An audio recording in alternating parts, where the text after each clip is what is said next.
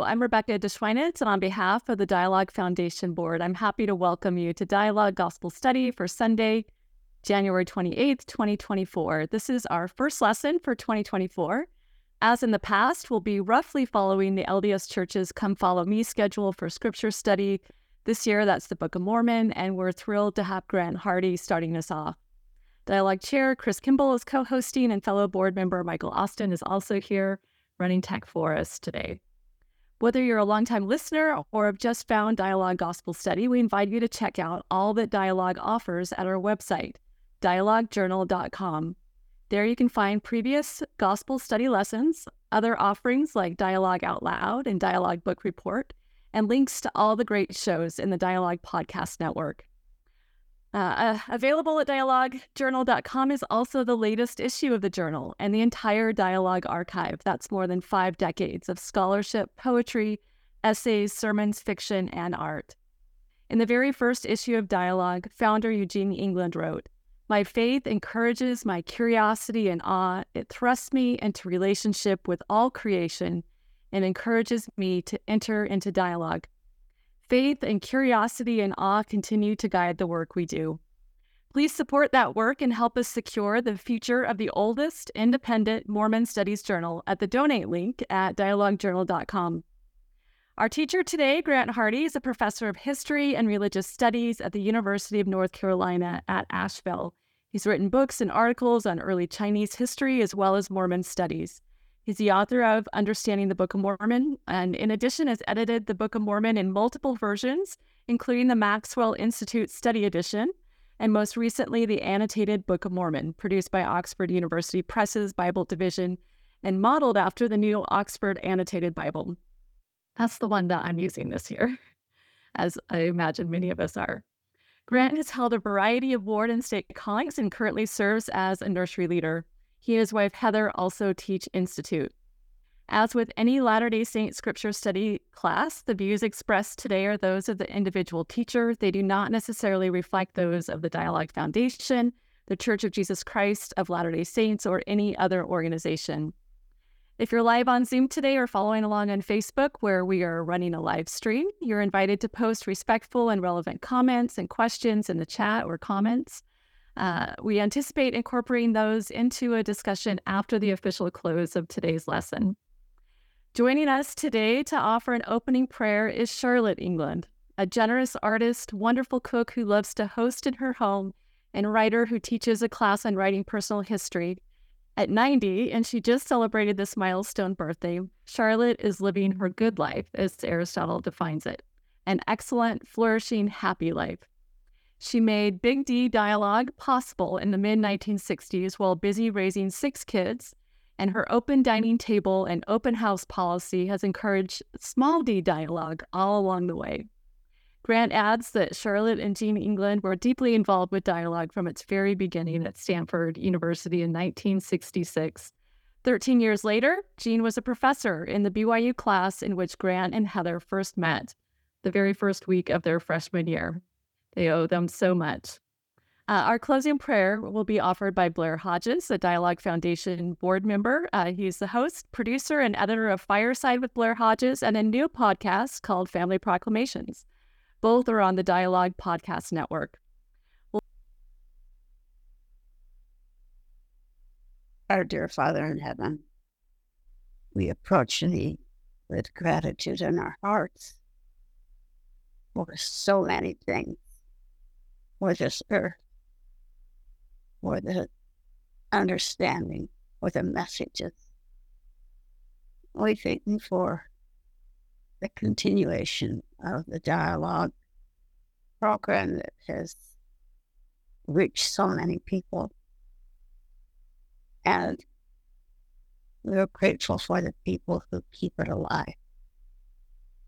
And may thy blessings be on Grant this day. He may convey the message that he desires.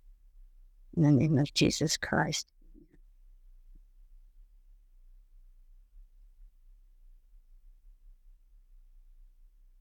Thank you, Charlotte. Thanks so much. Okay, Rebecca, is it now just me? I'm ready to go? Okay. So the musical piece goes on for a little longer. But you heard the first 3 minutes or so, which I think will set a tone for, I hope, for what I'm about to share with you this morning. Let me see if I can start by sharing my screen, which is always a little tricky. I'm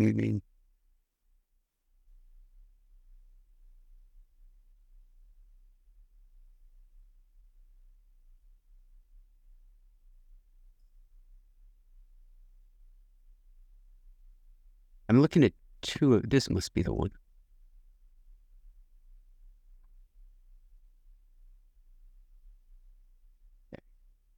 And now I want to go to a full screen, which is, if I go down here, will it do it for me? Oh, there it is. Okay. Let me back this up a little bit. Is everybody looking at a full screen thing now? Close enough? Ready to go? Okay. Looks good. Okay. Thanks for the feedback. It's always hard to tell over Zoom. Dialogue, a journal of Mormon thought, began at Stanford University over 50 years ago. And last fall, I was invited to give a lecture to the LDS community there. The lecture went well enough, I think. But the next day, in an informal discussion, one of the students asked, "What are we missing when we read the Book of Mormon?" It's a great question, and one that I'll try to answer this morning. What follows is a general introduction to the Book of Mormon for Come Follow Me. Though we're a little late out of the gate since it's January 28th. So I'll tie my remarks to the last chapters of 1 Nephi, which is the reading for this week. I've organized my presentation around 5 things I wish everyone knew about the Book of Mormon.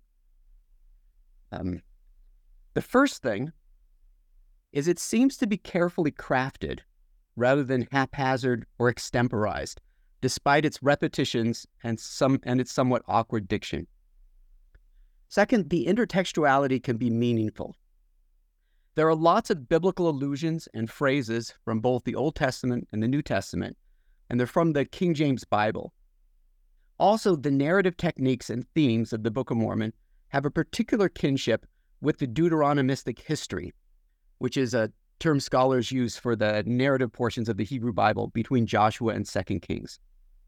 Okay. Third thing I wish everyone knew is that salvation history matters in addition to the plan of salvation. These are technical terms that could use a little more explanation. The New Testament is characterized by a plan of salvation perspective. I don't mean the preexistence and the 3 degrees of glory, but something more basic. That salvation is primarily a matter for individuals who can choose to believe in Christ, to repent of their sins through the atonement, and keep the commandments. After we die, we will all be resurrected and judged one by one, after which we will enter into eternal glory or something lesser. That's a New Testament perspective. The Hebrew Bible, by contrast, is mostly focused on salvation history, which is a term from scholarship.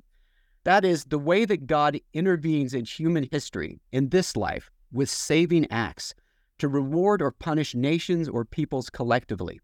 That is, to reward them with land, protection, prosperity, and posterity. The Book of Mormon integrates these 2 perspectives on salvation in interesting ways. The fourth thing is that there's room for grown-up discussions. We usually read the scriptures in church in very simplistic ways, as can be seen in how the new Come Follow Me manual uses the same lessons for 5-year-olds that it does for 75-year-olds. But the Book of Mormon offers much more to careful readers who are willing to spend some time and dig a little deeper.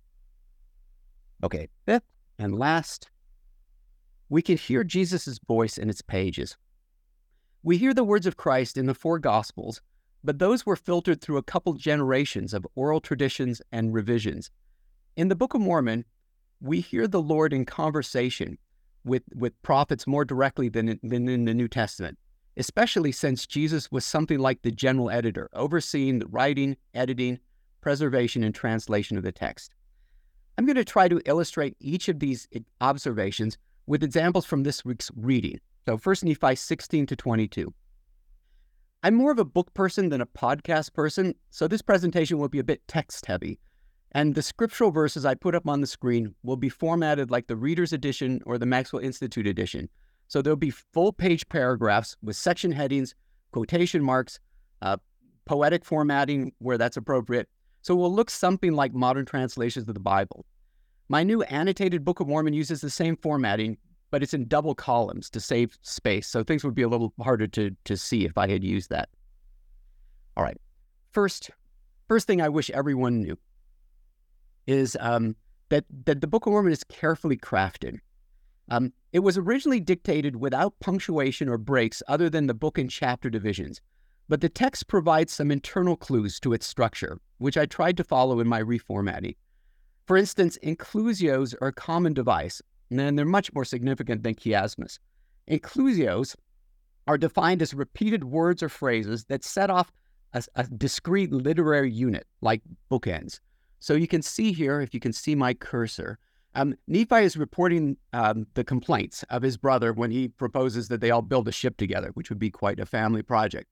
And he says they began to murmur against me, and my brethren did complain against me. And then he gives what they say, their actual words in quotation marks. It goes on for a while as they're complaining. And then he ends it by saying, after this manner of language did my brethren murmur and complain against us. So you can see that at the beginning there's a murmur and there's a complaint, and then at the end it's squished together to provide it blocks out the complaints of his brothers. Actually, there's a little shift too as well. For in the beginning he says murmur against me, and in the end it's murmur and complain against us. He's brought in his father Lehi into this as well, sort of to show that Lehi and Nephi are on the same team, I guess. It's kind of a subtle little point. These inclusios happen all the way through the Book of Mormon. In this particular passage, I added the quotation marks, but Nephi had already marked off the passage with an inclusio. And these inclusios sometimes occur after a few verses, as here. Sometimes a few chapters, something will begin with a phrase, and then several chapters later, you see that phrase again as it marks off a unit. And even entire books are sometimes marked off by the same things said at the beginning and the end of the book. Okay, next example.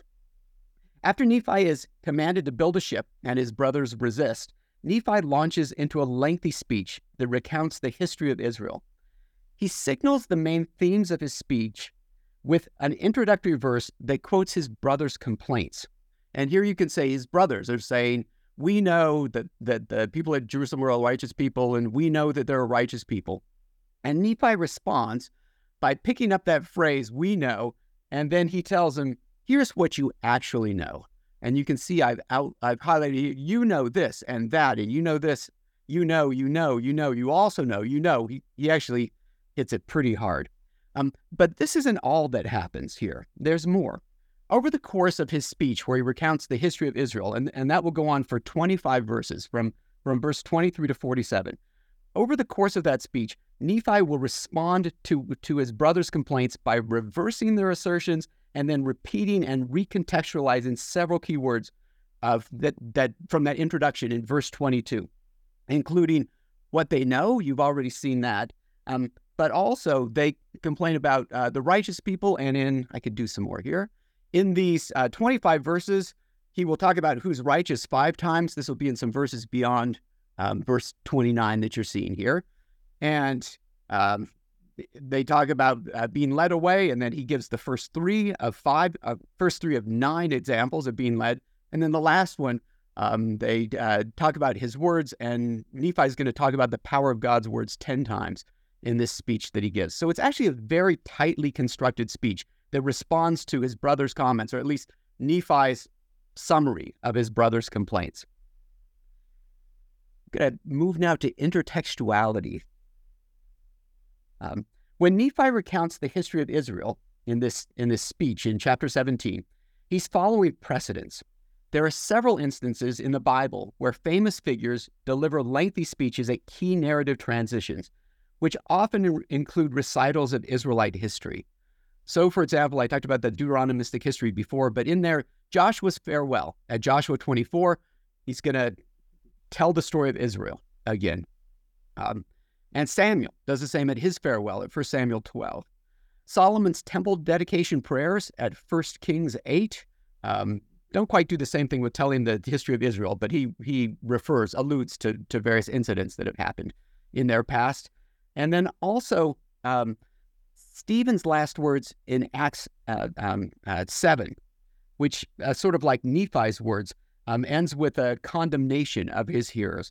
I mean, in this case, it's going to be something parallel rather than a precedent, since I doubt that Nephi knew very much about Acts or Stephen. But again, there's more. Because Latter-day Saints don't know the Bible very well, we often miss subtle connections between the two books. For instance, at 1 Nephi 17:26, there's a nondescript phrase that's easy to pass over. I've highlighted there. You know that Moses was commanded of the Lord to do that great work. And he continues on. Sharp-eyed readers may catch it as a rebuttal to Nephi's brothers, where earlier Nephi started to build a ship, and then it was getting difficult, and then they said, "We knew that you couldn't do that. Thou canst not accomplish so great a work." So you can hear a little echo there. But actually, if you look through the scriptures, the exact phrase, "that great work," only occurs one other time in all of Scripture. And its other occurrence is highly relevant to Nephi's message in chapter 17. This is where it shows up in Exodus 4:14. So when Nephi is saying, Moses was commanded of the Lord to do that great work, and then he goes on to say that great work is, the Red Sea was divided, the Israelites passed through on dry ground, and the Egyptians were drowned. He actually apparently has this in mind, where Exodus 14, where that great work is defined as Israel walks on dry land, the waters were divided, a wall unto them on the right hand and on the left, and then the Egyptians were drowned in the sea. So it's just one little short phrase, but if you know where it comes from, it actually has a lot of resonance, a lot of significance. And even though there's some more intertextuality, even though the stories that Nephi tells are familiar, he sometimes tells them with a twist. How exactly did Moses work miracles? And in the Book of Mormon, he does so by speaking. So Nephi says, here it is, Moses was commanded of the Lord to do that great work, and you know that by his word, the waters of the Red Sea were divided hither and thither. And then next two verses, Moses by his word smote the rock, and there came forth water. But when you look back at what the Hebrew Bible says, Exodus says, that's not exactly how it was first described. You may remember in Exodus 14, God tells Moses, lift up thy rod and stretch out thy hands. And Moses stretched out his hand, and then God caused the sea to go back. So when Nephi tells this story, he doesn't talk about a rod. It's just a gesture. It's actually just the speaking. And that's what it's like in Exodus 17 as well. God says, thy rod, take in thy hand and go, and I will stand before thee, and thou shalt smite the rock, and there shall water come out of it. But with Nephi, there's some smiting of the rod, but there's no rod. It seems to happen by Moses' word. Nephi is really interested in divinely empowered words. And so when he tells these stories, that's kind of what he brings up to the forefront. And this isn't just a one-off thing that happens in a couple of verses in chapter 17.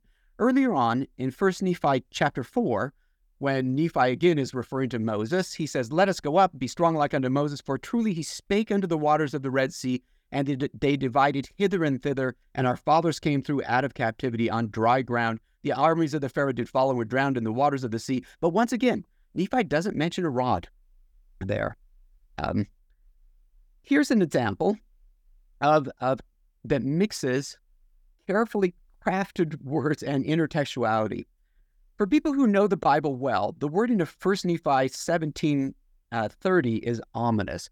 This is when Nephi is talking about the children of Israel who reviled against Moses and against the true and living God. If you remember the most egregious example of this kind of complaining against Moses and God in the Bible, what comes next is the story of the brass serpents. Right, so here it is. The people spoke against God and against Moses, and then God sent fiery serpents.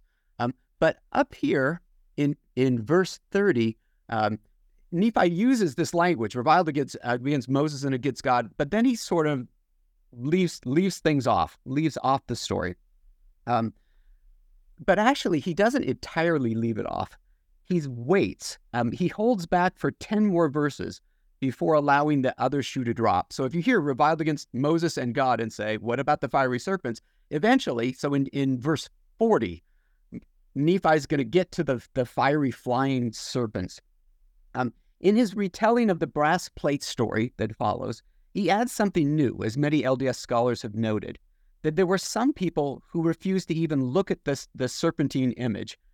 What's been less noticed, however, is that the brass serpent incident is retold 4 more times in the Book of Mormon, and each time a Nephite prophet will add something new to the original story. It sort of builds on itself through the entire Book of Mormon. This brings us to my third point, the third thing I wish everyone knew, which is about salvation history. What comes between this initial allusion to the brass plate story in verse 30, and then when you get a quick retelling of it in verse 40, what comes between is a reinterpretation of salvation history. And remember, that's God's intervention in history on behalf of nations, kindreds, tongues, and people, as the Book of Mormon so often puts it, borrowing a phrase from Revelation. So look here at 1 Nephi 17, 32 through 35. Nephi is interpreting the conquest of the Canaanites that's described in the book of Joshua. And Nephi is describing it as God's judgment on the Canaanites due to their wickedness, right? And do you suppose that they drove the children of the land, they drove out the children of the land, that's the Canaanites, even scattering them. And now do you suppose that the children of this land, the Canaanites, who were in the land of promise, who were driven out by our fathers, do ye suppose that they were righteous? Behold, I say unto you, nay. As he does that, he's going to sort of imply that the children of Israel, in contrast, were actually righteous. So the Lord esteemeth all flesh in one. He that is righteous is favored of God, and the Lord cursed the land to the Canaanites because of their wickedness, but he did bless it unto our fathers, unto their obtaining power over it. But when Nephi tells that story, it's actually it's quite different than how the story is told, or at least foreshadowed in the book of Deuteronomy, which specifically rejects the idea that Nephi is putting forward here. So this is Moses on the plains of Moab talking to the children of Israel right before they're going to go into Canaan for the warfare that's going to happen there. And Moses says, speak not in thine heart. Don't say, for my righteousness the Lord hath brought me in to possess this land. And then he repeats it. Not for thy righteousness or the uprightness of thy house of thy heart dost thou go to possess their land. Moses is saying, you're going to conquer the Canaanites, but don't think that it's because you're righteous, because you're not that righteous. Actually, Deuteronomy chapter 9 goes on to castigate the Israelites for their stubbornness and rebelliousness in the wilderness. And then Moses says, actually, the reason this is going to happen is not because you're so righteous, but because your ancestors were righteous. And then it brings in this idea of inherited blessings, that the Lord had made covenants with Abraham, Isaac, and Jacob, and you are going to be the beneficiaries of those covenants, even though you're not so great yourself. This contradiction between the way Nephi thinks about salvation history and the way that it's portrayed, depicted in Deuteronomy, raises some difficult questions. As a contemporary American who prizes freedom and individualism, I'm uncomfortable with talk about blessings and curses that come upon groups. I don't like collective punishments or advantages. I hesitate to ascribe theological significance to political events. Yet the Book of Mormon, written for our day, often speaks in these terms. Perhaps it was meant, at least in part, as a corrective to modern individualism or hyper-individualism. It takes just a few moments of reflection to come up with ways in which people's lives are constrained and sometimes enriched by the circumstances of their birth, things like race and gender and social class or nationality. How much of that does God take into account? And what are our social responsibilities as opposed to our individual responsibilities? So these are some grown-up questions that come up. How responsible are we for the society in which we live? How much responsibility do individual members bear for actions of the church as a whole? Is there a place for collective guilt and punishment or collective repentance?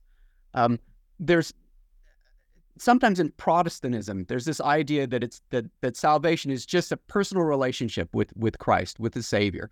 It's kind of a one-on-one thing, and that's something that Nephi and Lehi have been hearing, but they're also very much tied to the Hebrew Bible, to the Old Testament, that talks about these sort of collective forms of responsibility. A couple more. Are inherited blessings still a thing?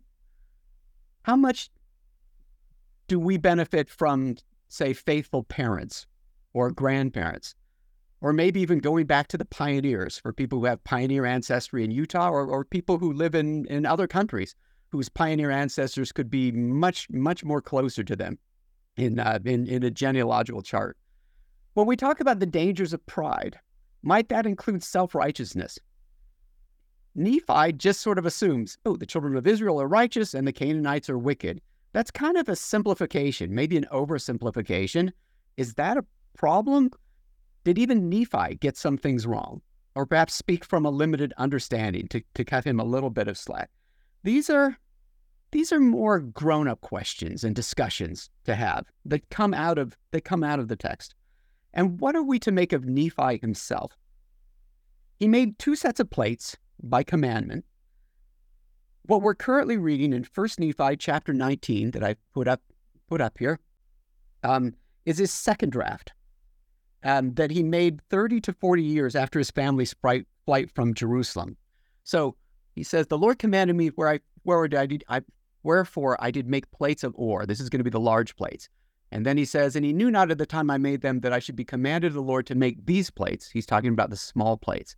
And after I'd made these plates by way of commandment, the small plates, I received a commandment that I should put a lot more spiritual things on those. I'm paraphrasing. Wherefore I, Nephi, did, I'm about to go back for a minute. Wherefore I, Nephi, did make a record upon the other plates, which gives an account, right, of wars and contentions. Those are the large plates. An account of my making of these plates, the small plates, will be given hereafter. It's actually not until 2 Nephi chapter 5 that Nephi tells us, this is when God told me to make this other set of plates. What we see here is Nephi is a writer. He's also an editor, juggling a couple of different drafts of sets of plates. He's also a major character in the story.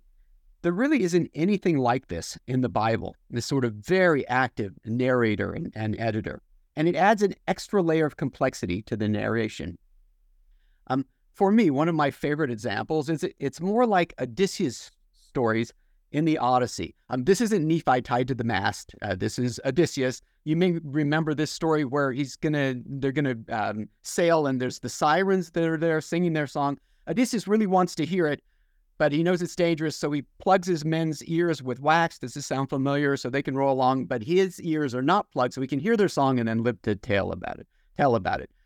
This is a famous story. There's also a story later on about the Cyclops, blinding the Cyclops. If you remember a lot of mythology, there's a story about surviving Scylla and Charybdis, 2 monsters that he survives twice. Okay, we're hearing these stories in the Odyssey, but actually it's not Homer that's telling these stories. It's Odysseus himself who's telling these stories in the court of Alcinous, who's the king of the Phaeacians. What happens, I'd like this image, this portrait, is there's been a singer, he's been entertaining them with some songs about the Trojan War. The singer starts talking about Odysseus, and Odysseus starts to cry when he hears his own name here. And they say, "Who are you?" And he says, "I'm Odysseus." And then he tells them all the adventures that have happened to him in the last 10 years. So this is Odysseus retelling these stories. But by this point of the story, we already know that Odysseus is a smooth talker who is sometimes a little bit free with the truth. And we also know that he wants something from these people. He wants a ship. He wants them to give him a ship so he can sail back home. And he tells these stories, these heroic stories about fighting monsters and such, in part because the people he's talking to are not heroic. The Phaeacians, they say their real skills are not fighting. It's taking naps and warm baths is sort of their pleasure in life. So he's telling these wild stories. Okay, back to Nephi. There's all of these stories and some of you read about in chapter 16 and chapter 19, where Nephi's confronting his brothers, etc. But this isn't Nephi telling these stories in real time, or even what we've actually got is the middle-aged Nephi, who's remembering things from his teenage years, reflecting back on those incidents. And then he's telling these stories to us in a particular way, because like Odysseus, he wants something from his leaders. Not his leaders, his readers. And what he wants, he's actually quite upfront about his agenda. Back in 1 Nephi chapter 6, he said, "For the fullness of mine intent is that I may persuade men to come unto the God of Abraham and the God of Isaac and the God of Jacob and be saved." Okay, does that agenda that he has color the way that he tells these stories? And what about us? Does our storytelling vary with our audience?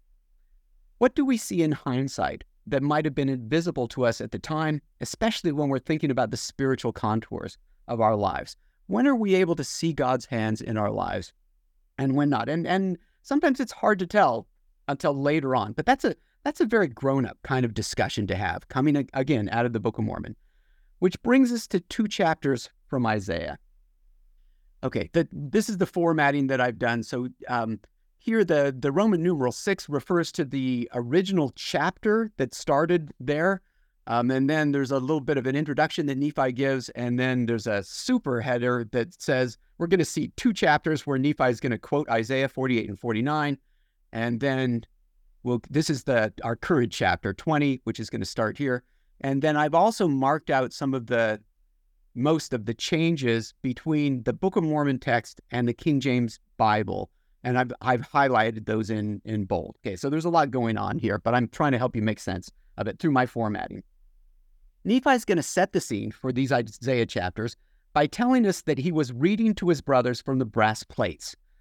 Okay, I know that second Isaiah is a problem. It's an anachronism, as is the direct borrowing from the King James Version, but that's how the text works, so we're just going to go with it. What I want to call to your attention here is the idea of likening scriptures to ourselves. Latter-day Saints usually treat this phrase in a sort of adolescent way. We want to know, how can this story or verse be applied to my life? What's its message for me? How does it help me with my concerns and my struggles? It's all about me. In contrast, however, Nephi takes what I think is a more grown-up approach. His religiosity is less about himself and more about God. So these 2 Isaiah chapters are about salvation history. Likening the scriptures unto us doesn't mean let's see what God can do for me, for us, but rather it's finding our place in God's plan for humanity. It's about his priorities and his purposes. And that's what Nephi is looking for here, is in this grand story of God's working through peoples and nations and communities. Where might our family fit into that? Here's a quick reminder of what I'm hoping to show you in 1 Nephi chapters 16 through 22. Right? Carefully crafted intertextuality, salvation history, grown-up discussions. I'm going to look at a few combinations of 1 through 4 before I move on to the last point about hearing Jesus's voice. And then with that, let's dive into Isaiah, which is everybody's favorite anyways. Okay, the 2 Isaiah chapters quoted in 1 Nephi are mostly taken from the King James translation of the Bible, with occasional modifications that don't seem to change the meaning very much. But every so often, there are differences that do seem significant. And here, the words in bold have been added, the words that I've put in bold have been added to Isaiah. There are 3 scattered branches of Israel specifically mentioned. One coming back to the Holy Land from the north, that you can see, this is in verse 12. See if I can make my pointer work here. Here it is. From the north, another from the west, and then a third group from the land of Sinim, which refers to Aswan in southern Egypt, so from the south. So we've got 3 of the 4 cardinal directions are mentioned right? North, west, and south. And then in the Book of Mormon, there's a line that's added, for the feet of those who are in the east shall be established. And these mysterious people from the east will complete that set of cardinal directions. And that sort of brings the verses into line with Zenos' prophecy, which was quoted in 1 Nephi chapter 19, where Zenos says, all the people of the house of Israel, where they gather in, he says Zenos, from the four quarters of the earth. So it's sort of nice that you've got this four directions, four quarters thing going. And then there are implications, according to 1 Nephi 19, for not that this is not going to be a great thing just for Israel, but all the earth shall see the salvation of the Lord, every nation, kindred, tongue, and people. And then this added phrase up here, for they shall be smitten no more after they're gathered, indicates a time frame in the latter days, rather than just the return of some Jews to Jerusalem in 538 BCE, after Cyrus and the Persians conquered the Babylonians. There was a lot of smiting of the Jews in the centuries after Cyrus, tragically.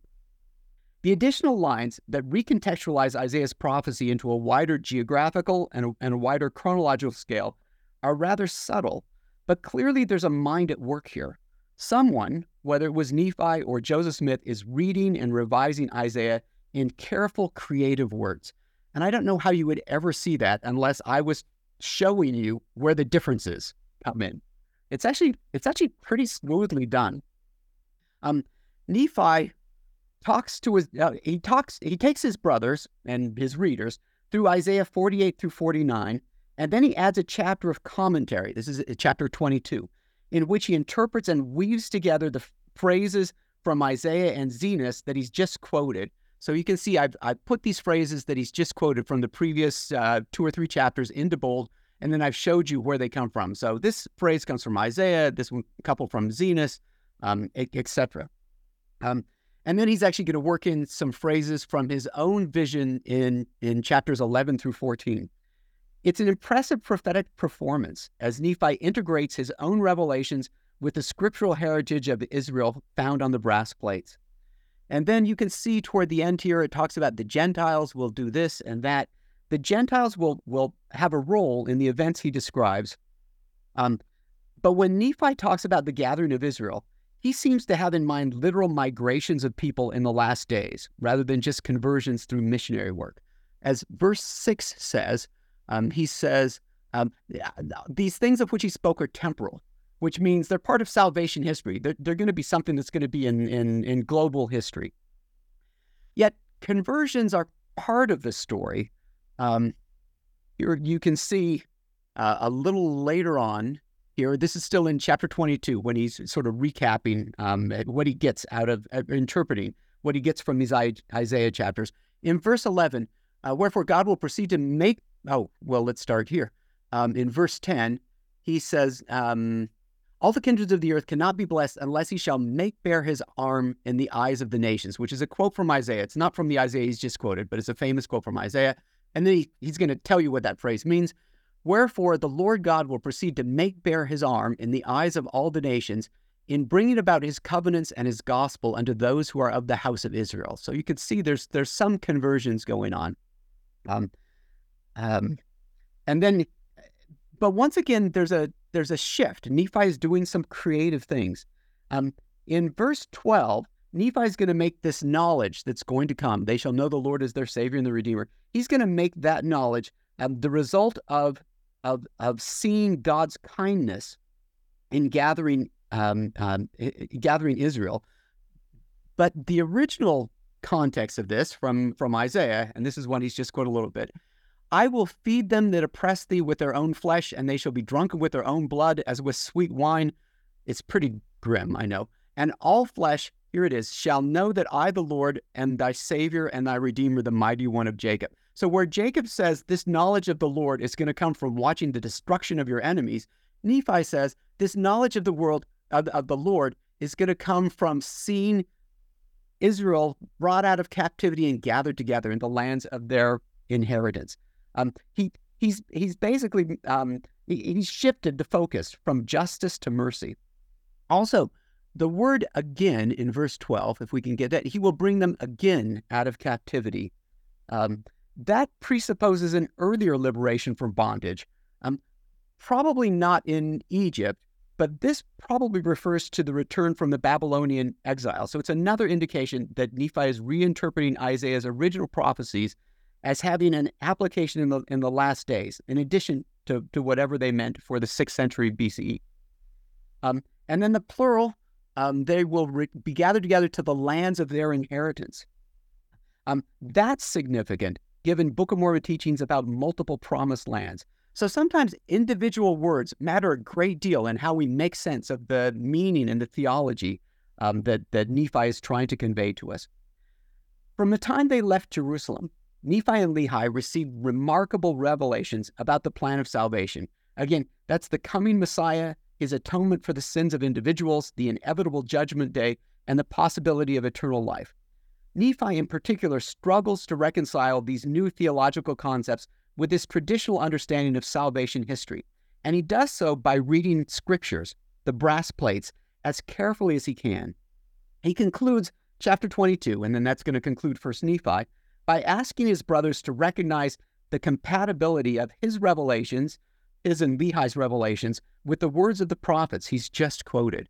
I would that ye should consider the things which have been written upon the brass plates are true, and ye need not suppose that I and my Father are the only ones that have testified and also taught them. He says the things that Lehi and I have been saying are actually, they work well with what you've known for your whole life from the Deuteronomistic history, from Isaiah. They work together, and Christ is going to be the center of both of those modes of salvation, both as the Lord, the God of Israel, and then also as the Savior who would come to earth and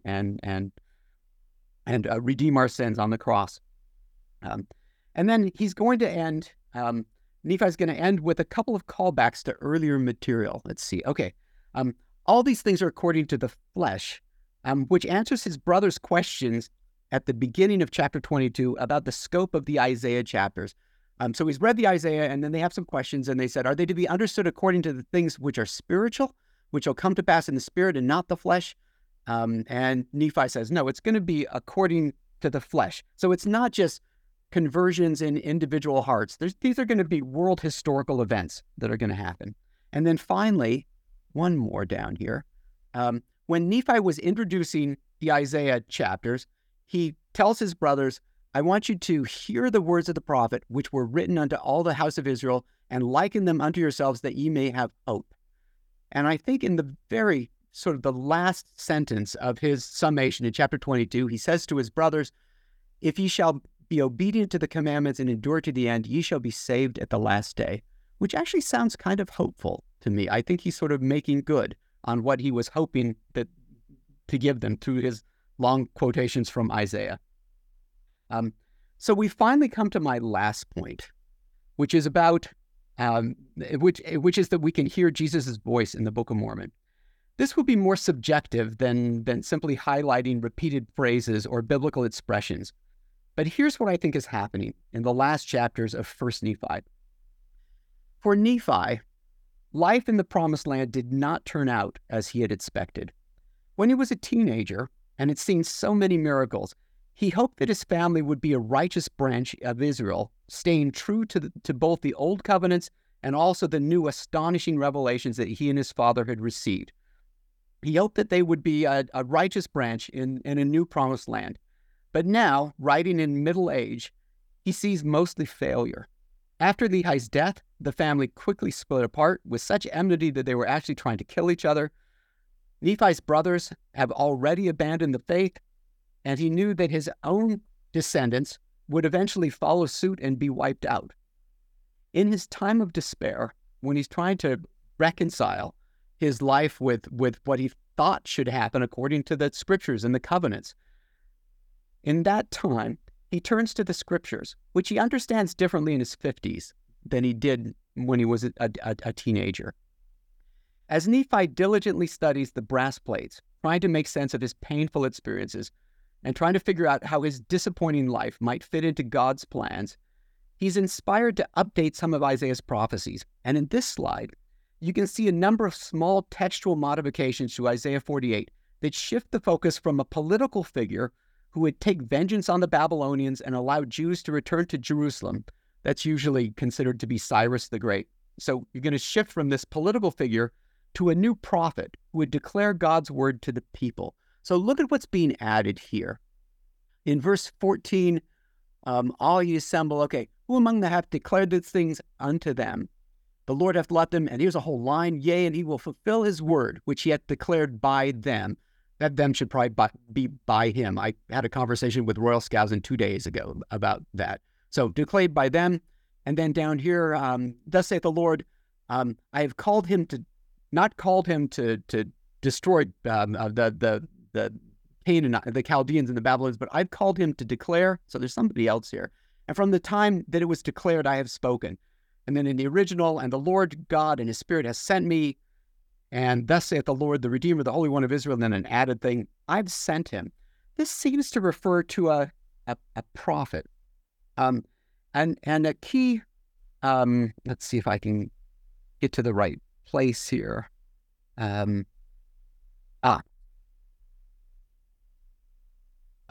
I'm going to shift to another slide.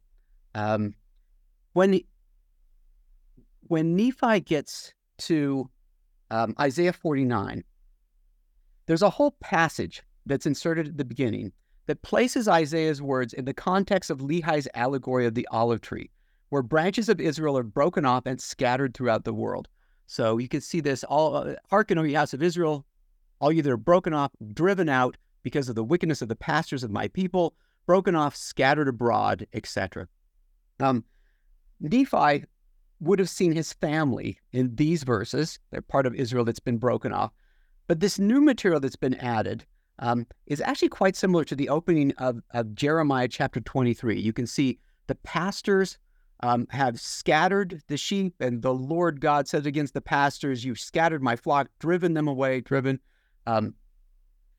actually, Jeremiah is the only writer in the Old Testament who uses the word pastor, at least in the King James Version. So there's a connection that you might, more of a connection that you might suspect. And then down here in Jeremiah, there's going to be more about gathering later in the chapter. And Nephi's going to pick that up later in some chapters. But look what comes next. So I'm going to be in chapter 21 of 1 Nephi, and they're quoting Isaiah 49, and we get this. In the verses that follow, Isaiah describes a frustrated, discouraged prophet. So this is the prophet, and it seems to be this prophetic figure that has been, it follows the reinterpretation in the previous chapter. In verse 4, then I said, this is the prophet speaking, I have labored in vain. I have spent my strength for naught and in vain. Those are definitely the words of discouragement. And this prophet both is Israel, and he also gathers Israel. So in verse 3, thou art my servant, O Israel. And then in 5, that I should be his servant to bring Jacob, to bring Israel again unto him. But Israel has not been gathered. You can see in verse 5, though Israel be not gathered. But even if Israel hasn't been gathered yet, God has another glorious mission for his spokesman. You can see, I shall be glorious in the eyes of the Lord. And this new additional mission is for this prophet to be a light to the Gentiles and bring salvation to all humanity. It is down in verse 6. It is a light thing that thou shouldst be my servant to raise up the tribes of Jacob and to restore the preserved of Israel. Like, that's important, but there's something even bigger. I will also give thee for a light to the Gentiles, that thou mayest be my salvation unto the ends of the earth. I think Nephi would have seen himself in these verses, especially later in his life, when he realized that despite his failures to pursue many of his closest relatives, his discouragements, his frustrations, it's his writings in the Book of Mormon that would someday be a blessing to the Gentiles and would result in worldwide conversions. This, I believe, is the voice of the Lord to Nephi, and perhaps to us as well. God is faithful, but his promises won't always be fulfilled in the ways that we expect. There may be serious frustrations and disappointments, but we will be blessed in ways that we can scarcely imagine if we continue to say, my judgment is with the Lord, if it's in verse 4, and my God shall be my strength, in verse 5. God is always true to his promises, but not in ways that we expect. A key element to this kind of spiritual consolation and understanding, however, is to read the scriptures as carefully as we possibly can, like Nephi. Unfortunately, as Latter-day Saints, we're not very good at this. We tend to quote a few favorite verses and stories and then quickly relate them to something that happened to us once or that we heard in general conference. So to recap, here are the 5 things that I wish everyone knew about the Book of Mormon, and I've tried to give you something of an answer to the question that the Stanford student asked, who said, what are we missing when we read the Book of Mormon? These are the kinds of things that we're missing. Now, some of you may be saying, sure, you found some interesting things for this week in Come Follow Me, but what about next week?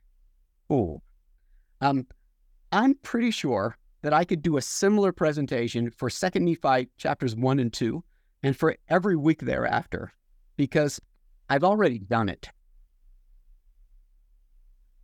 Almost all of the observations that I've made this morning can be found in my annotated Book of Mormon, which was published by Oxford University Press last September. It's like an academic study Bible, but for the Book of Mormon. And it's modeled, as it's said in the introduction, it's modeled on the New Oxford Annotated Bible. The formatting of the 2 books is pretty similar, with scriptural text at the top of each page and then annotations at the bottom pointing out literary, historical, and theological features. There are introductions to individual books along with general essays that situate the Book of Mormon in various scholarly conversations. The annotated Book of Mormon was written with an academic audience in mind. So when I highlight the kinds of intricate connections that I've shared this morning, my point isn't to try to convince people that the book is true. That's not the point of academic writing. Rather, I want to persuade readers that the Book of Mormon is better than they think it is.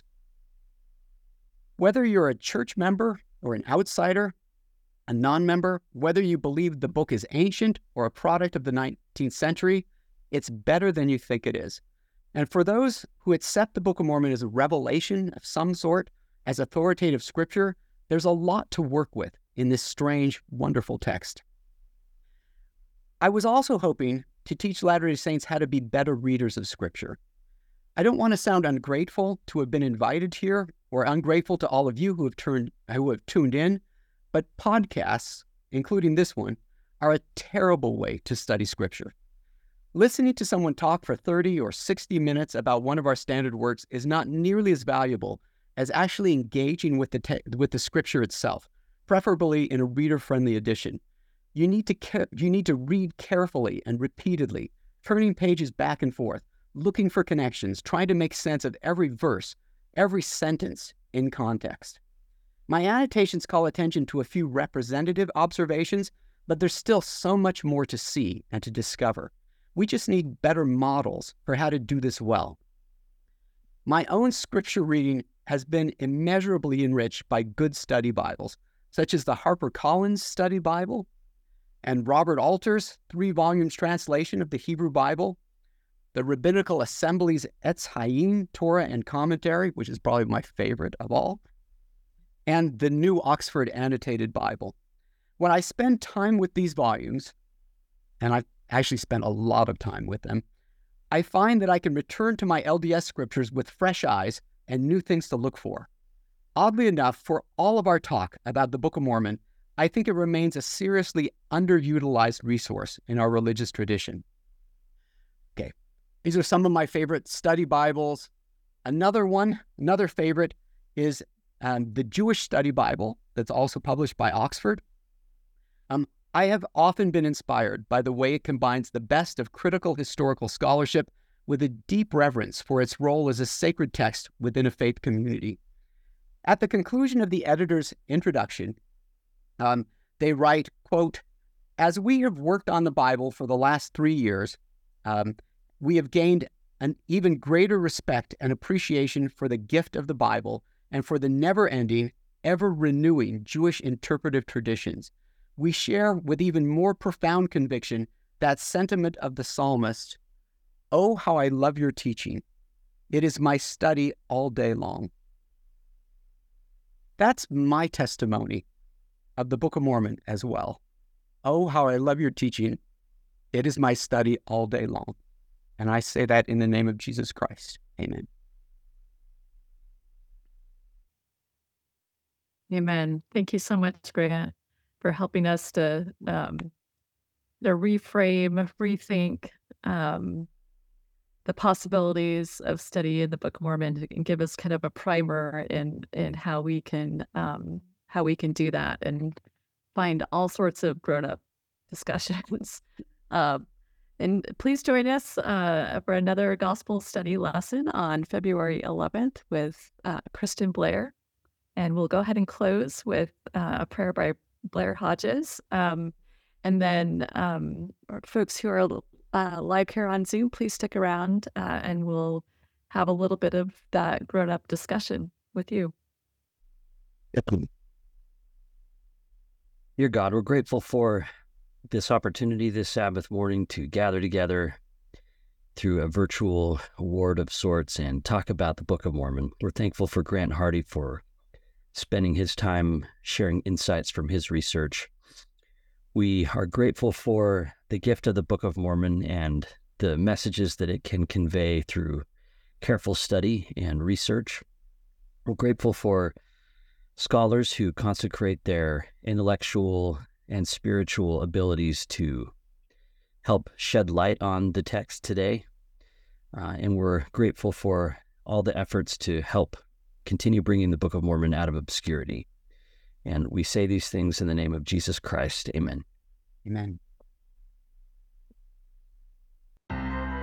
Greetings. My name is Rebecca DeSchweinitz, and I'm thrilled to serve as a board member at the Dialogue Foundation and as one of the hosts of Dialogue Gospel Study. In each episode, which we record live the second and fourth Sunday of every month, we welcome esteemed speakers from a variety of backgrounds to share their insights and perspectives on the Come Follow Me lessons. Our aim is to spark meaningful conversations about the scriptures, to connect them to our personal experiences and to our understandings and explorations of the gospel.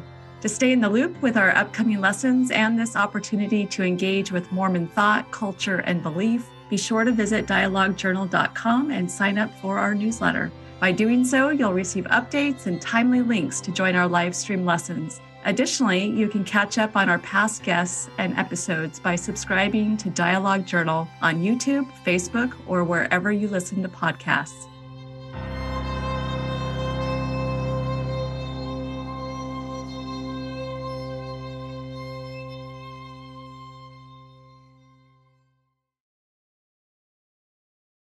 Dialogue Podcast Network.